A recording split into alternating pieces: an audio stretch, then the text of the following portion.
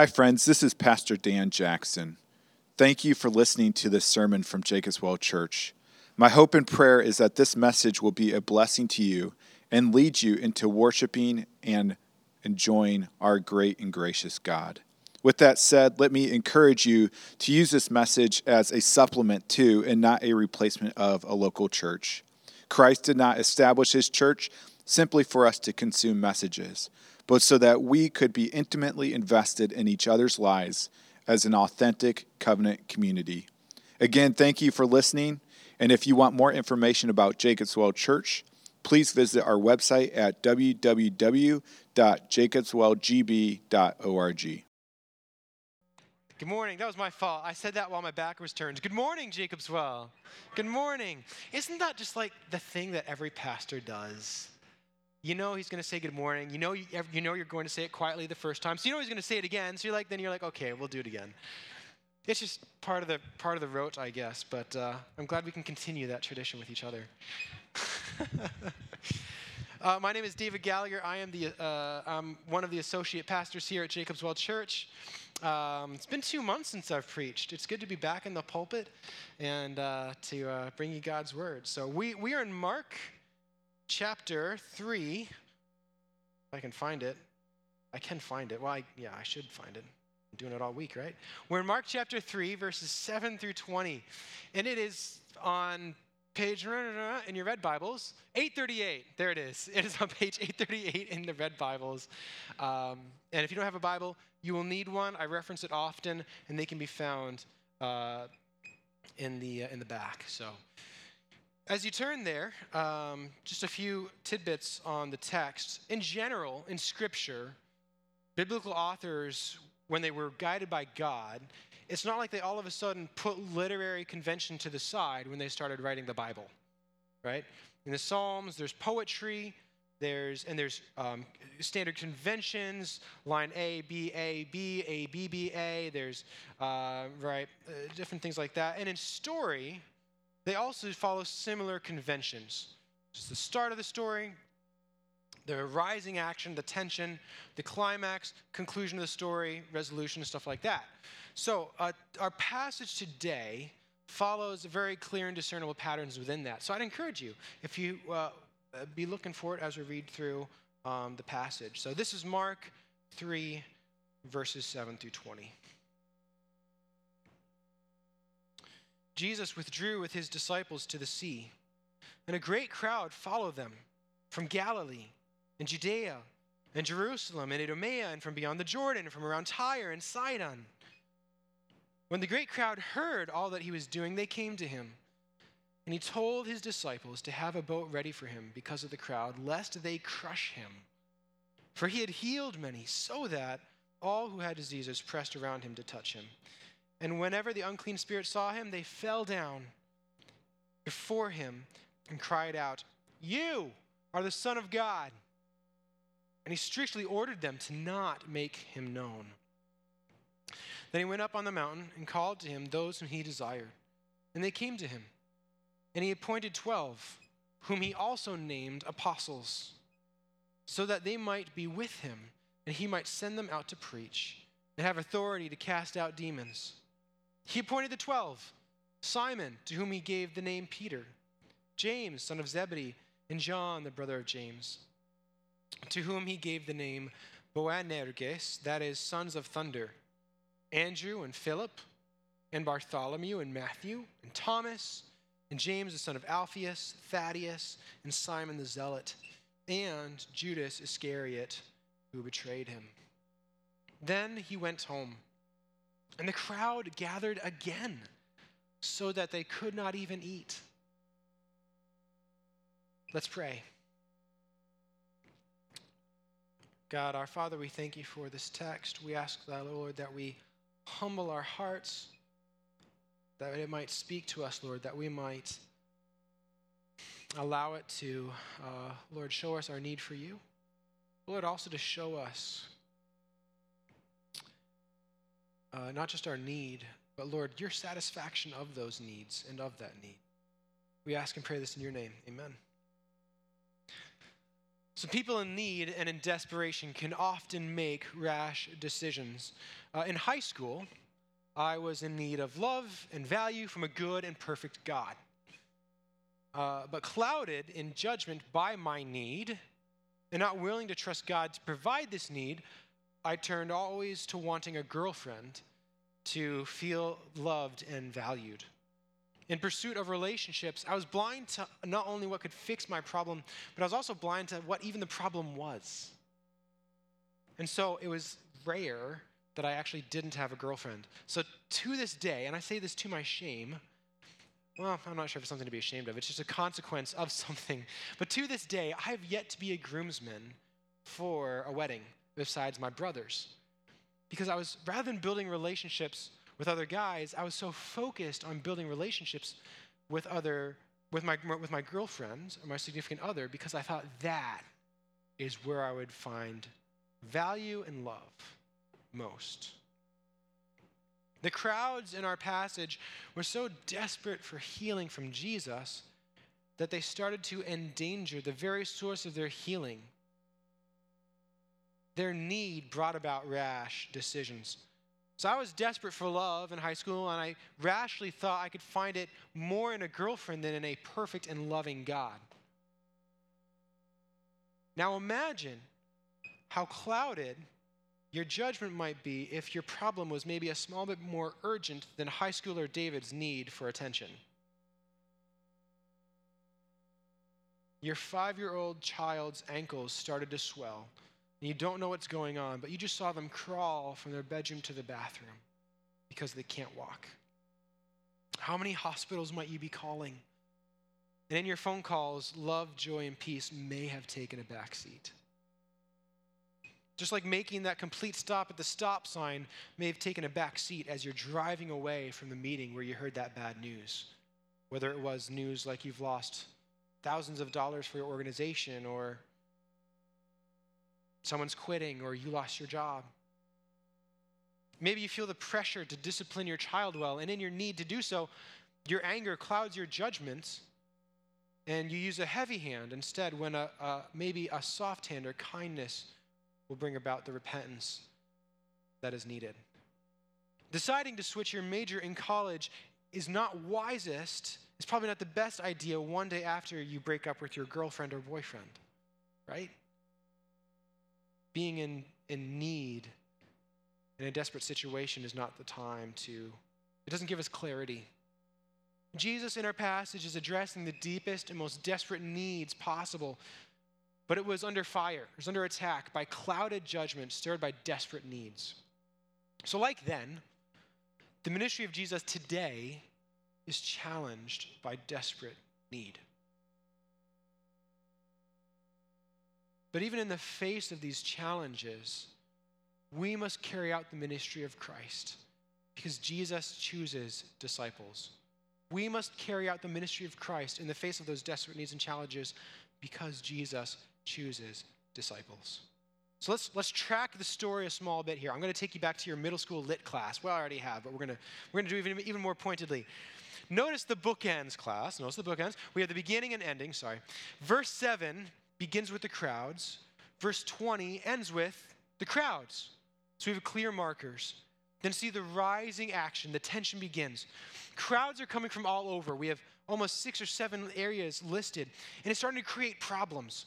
Jesus even has to prepare a boat to stand on and to preach to the crowds from there because he's in danger of being crushed. The Greek term used here means to violently trample. So demons are throwing themselves at him, declaring him the Son of God, which is not part of Jesus' ministry right now. These are problems. The rising action has begun. The tension introduces itself. And finally, the reader is drawn in towards the climax as we actually see Jesus go up onto a mountain. So the geography is even playing a role as we're going higher, as the action in the story is going higher. And now we're here.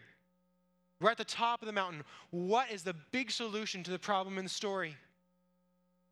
The disciples. This is God's divine provision to address and fix the problem in this story? Yes. Yes, it is. What were the problems again in this story? We see the crowds full of desperate need to hear the preaching of the kingdom. We see a need for healing, and we see a need for demons to be cast out. And the text tells us this is actually why the disciples were chosen. These very three reasons. Verse 14 says to preach the gospel. Verse 15 says to cast out demons. And Matthew chapter 10 verse 1 is a parallel account, and it also adds to heal every disease and every affliction. So the disciples were God's divine provision to carry out the needs of the kingdom and to address the particular problems in this passage. So we sadly don't have time to unpack the background of each of these disciples, but as a brief refresh and reminder, these are the guys who bickered to be Jesus' favorite. These are the guys who abandoned Jesus in one of his most difficult and trying moments, facing his death, a torturous death. There's Peter the optimist, Thomas the pessimist, Simon the zealot who wanted to overthrow the Roman government. There's Matthew who had been actively serving the Roman government. James and John wanting to call down fire from heaven to level a town. And there's Judas who would betray him. And this was Jesus' plan A. Being God, whatever possible alternative he could have done, he chose this: to appoint disciples from the crowd. I can't help but think of the old movie. Well, I think it's old. Maybe you may not think it's old.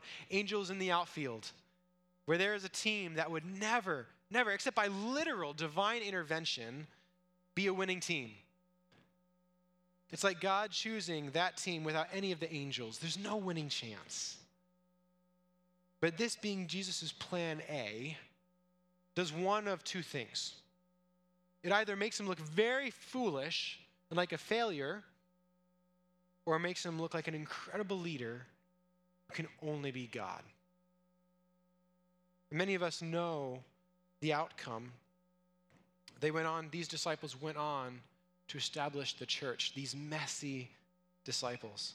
To quote a commentator, William Hendrickson, he says, "What points to the greatness of Jesus is that he took such men as these and welded them into an amazingly influential community that proved to be not only a worthy link with Israel's past, but also a solid foundation for the church's future." The quote continues, "But know this, that from this and from all of this, that Jesus receives the glory in all of this as he takes disciples in great need.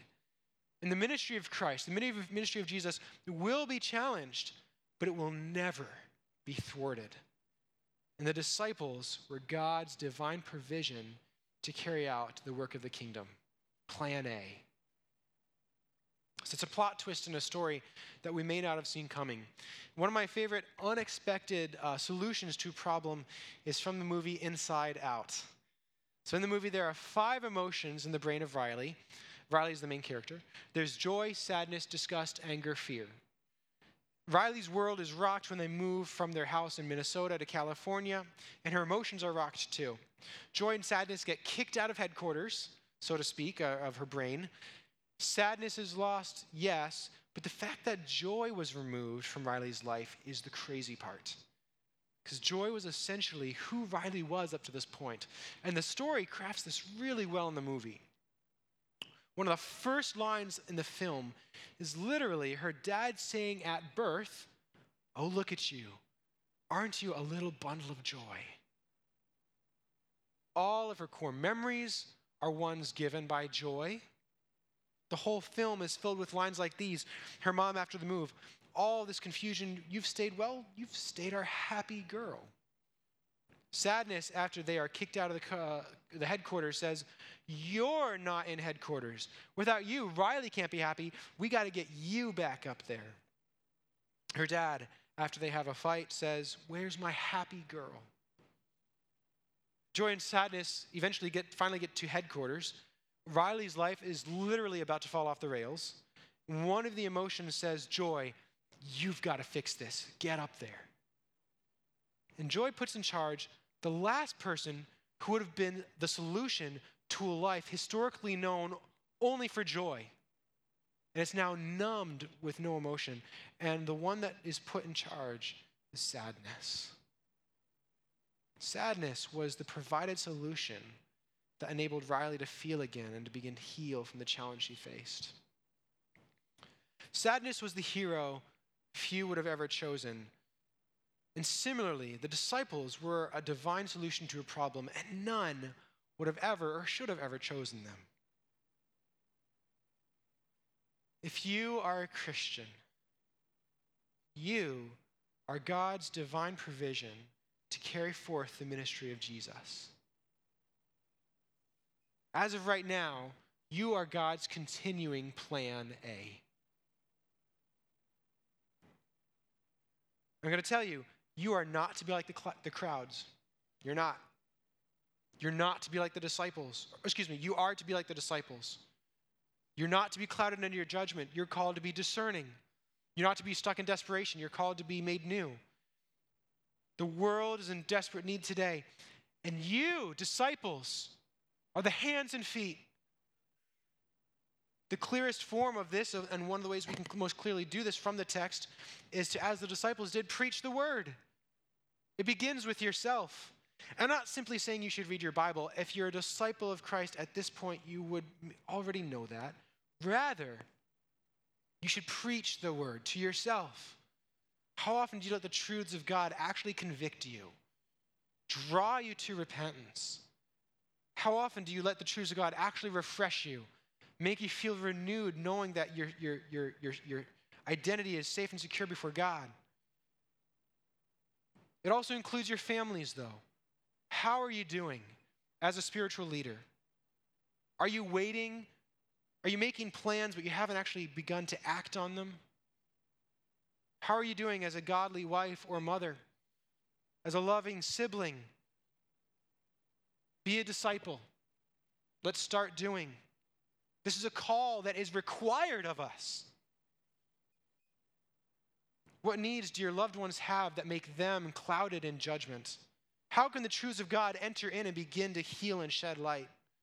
For example, in your life or in the life of a loved one, they may be watching too much TV, playing too many games, on social media too much, or staying out longer from home.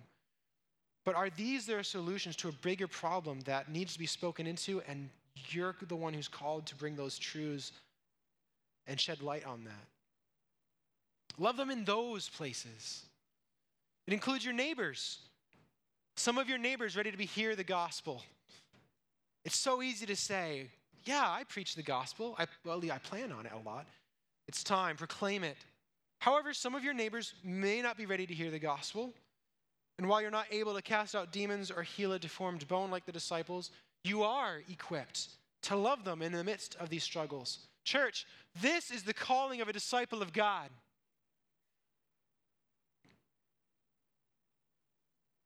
And it should overwhelm us.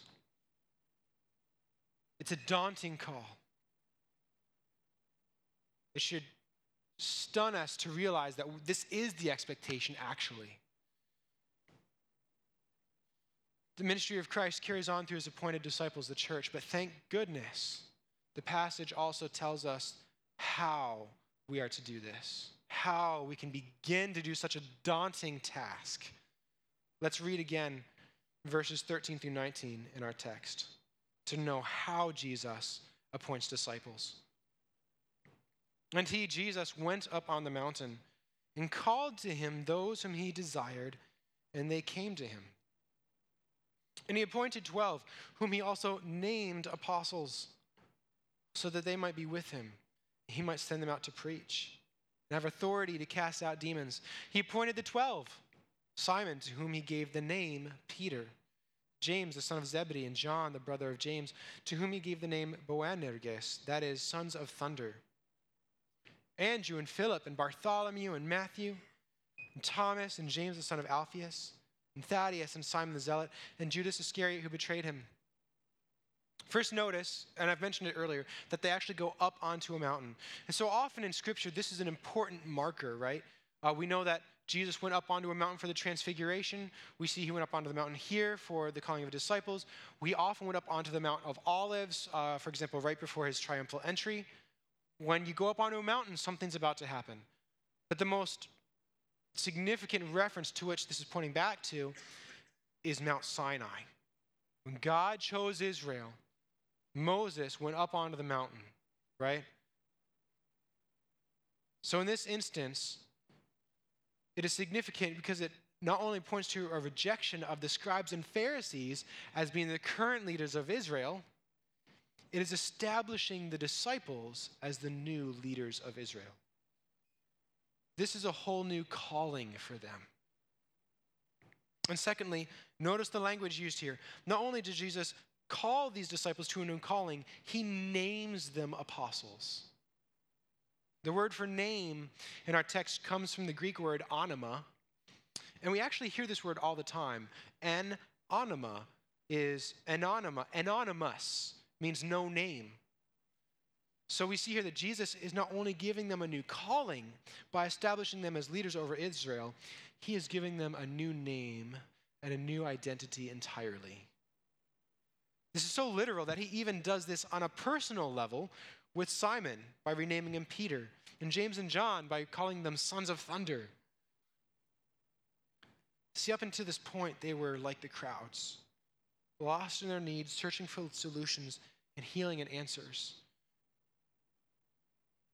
But now Christ has called them, he's appointed them to a new calling, he's given them new names.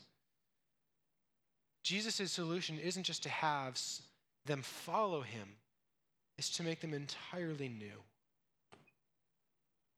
There's a book that illustrates this well, this before and after in the lives of the disciples well.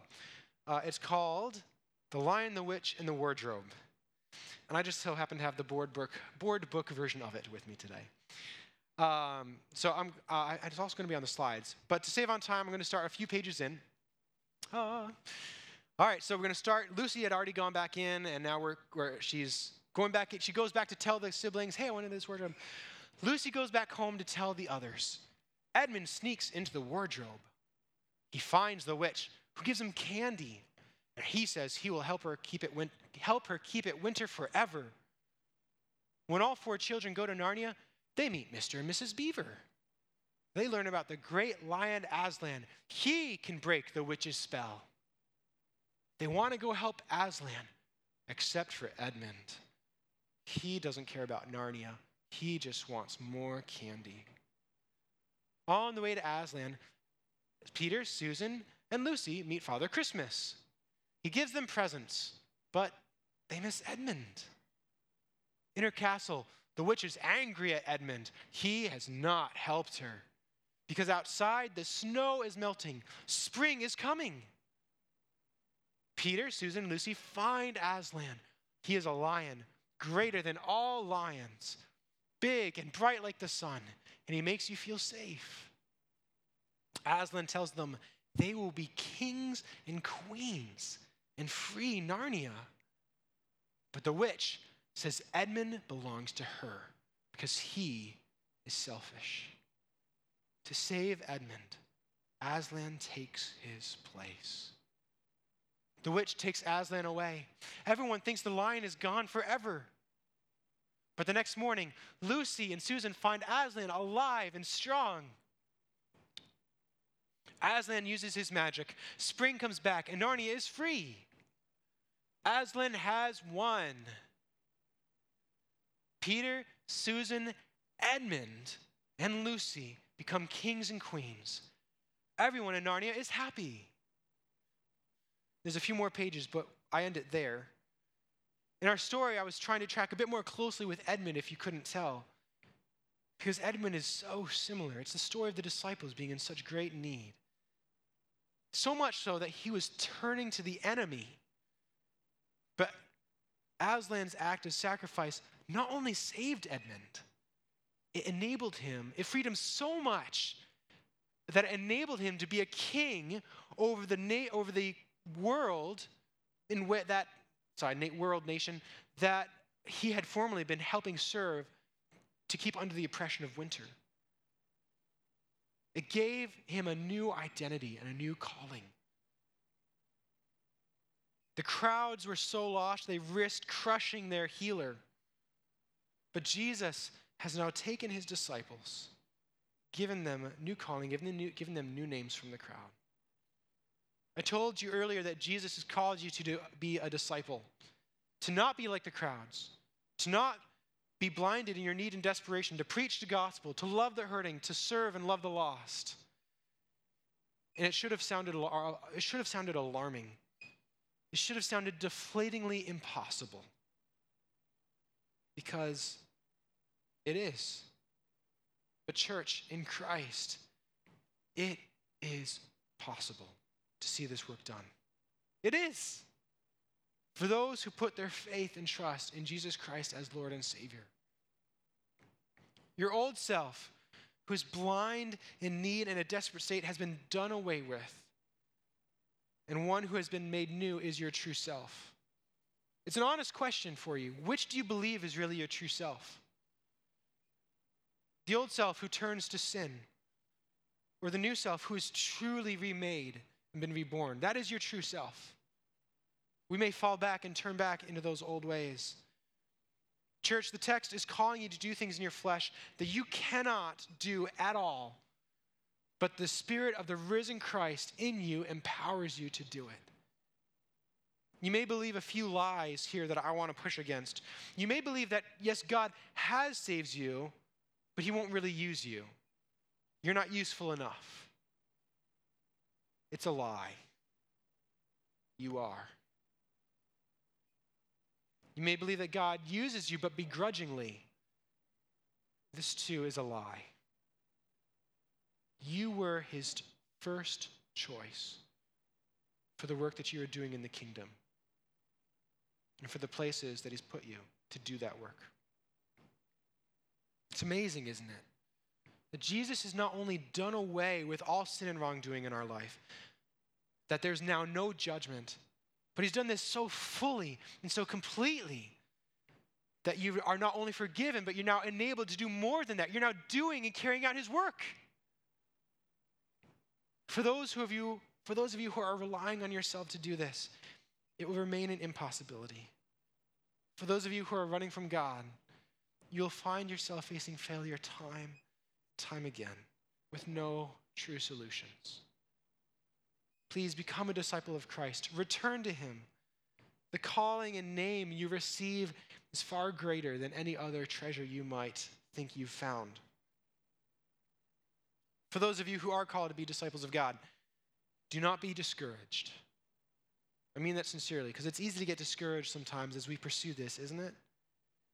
But the reality is that we will not get this overnight. This passage ends, I think, on an encouraging note, a realistic note. Verse 20 says what? Then Jesus went home, and the crowd gathered again, so they could not even eat. But wait, didn't Jesus just choose these guys to help deal with this issue? But now we're at the end of the passage, and nothing has changed. The crowds are still there, and they can't even eat. You see, the apostles didn't even get it overnight. How in the world could we expect that we would? You can bet that living the life of a disciple will take exactly that much time, a lifetime. But praise God that he is merciful and gracious, slow to anger and abounding in steadfast love while we pursue it. While we pursue a reality that is already true in us. And praise God, he died in our place to give us his righteousness, a new calling and a new name. Let's pray. Our Heavenly Father, we, Lord, ask humbly that you would, Lord, let this be a reality that is true in our lives, that we hold fast, and that in the week ahead, Lord, we live out of our true selves, a disciple who has been made new. May we not be discouraged, Lord, by our old self. But Lord, may we turn to you, continuing to put to death that which has already been put to death, a body of sin, that we might now live in the body of life, Lord. And in doing so, Lord, we might love and serve the community around us, that we might preach your word to ourselves, to our loved ones, to our community. Equip us, Lord, for we are vastly insufficient on our own. Thank you, Lord, that it is true that you've done so. Amen.